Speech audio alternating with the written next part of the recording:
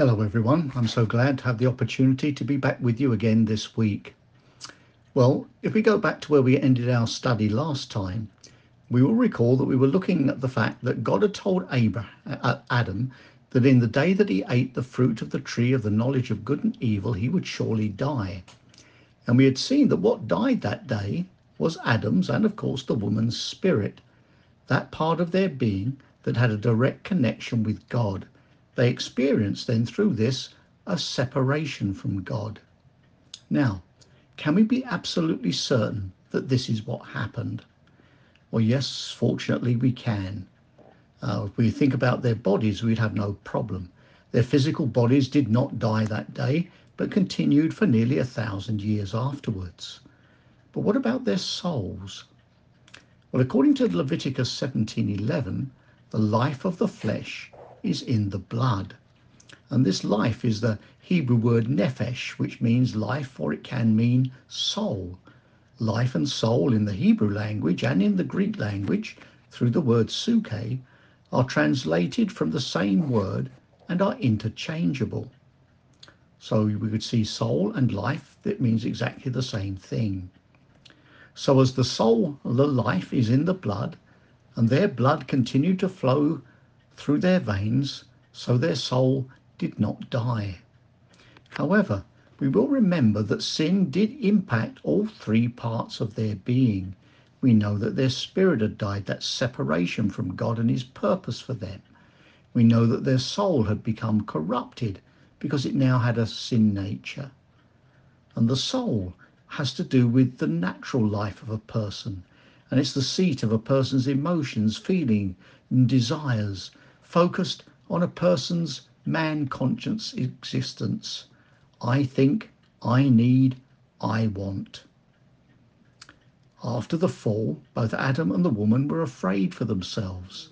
They tried to cover themselves and they hid from God, all manifestations of that focus on self.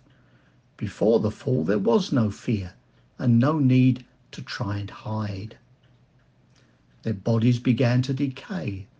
And although their bodies didn't die instantly that day, they did begin the process that resulted in their returning to the dust from which they came. And the man and the woman's attempt to provide a covering for their sin by the work of their own hands using fig leaves was completely futile, because only God is able to provide a covering for sin, which he does in the slaying of animals and giving Adam and the woman tunics of skin to wear to cover their nakedness. And this incident gives us our first picture of what redemption will involve. It must involve death and shed blood. And it pictures, of course, for us the imputed righteousness of Christ that we receive at our new birth. And it's at this point then for the man and the woman that their dead, separated spirit passed from death to life. But let's note this. Although that part of their being that had connection with God had now been restored, they did not return to their original condition before the fall. They still had no covering of glory, and they were not placed in the position of rulership for which they had been created. And of course, nor has any person since that time, except of course for the Lord Jesus Christ himself. Well, the man and the woman still possessed a sin nature, and their bodies continued to decay. And if we bring this into our own experience, we can find this from Ephesians chapter 2, verse 1. And you he made alive who were dead in trespasses and sins. Well, we were born dead in trespasses and sins, and through the death and shed blood of Christ, we are made alive.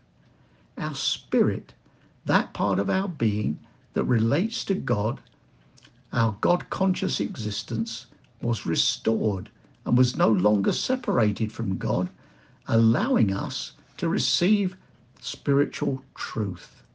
And of course, an obvious thing that we would know with that, we're dealing with spiritual life that comes because we already had natural life, even though we were dead in trespasses and sins.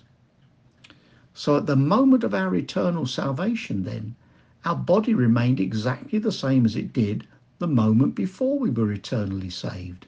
None of us received the covering of glory, did we? And none of us yet hold that position of rulership for which we were created.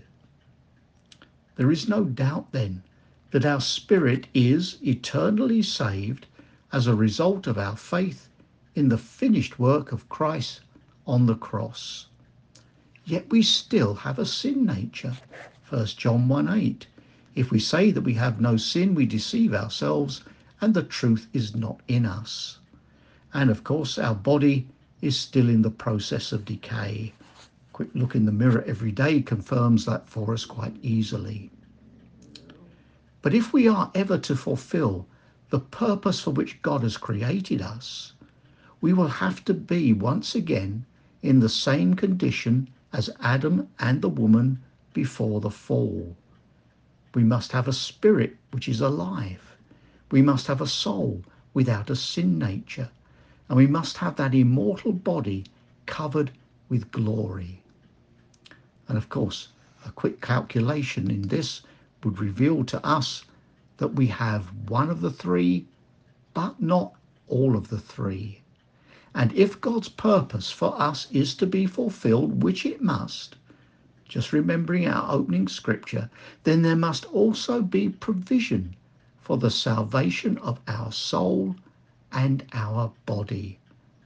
And as we don't have that salvation now, because we still have a sin nature and we don't have a covering of glory, it must remain something out ahead of us. And it's no surprise that this is what the scripture shows.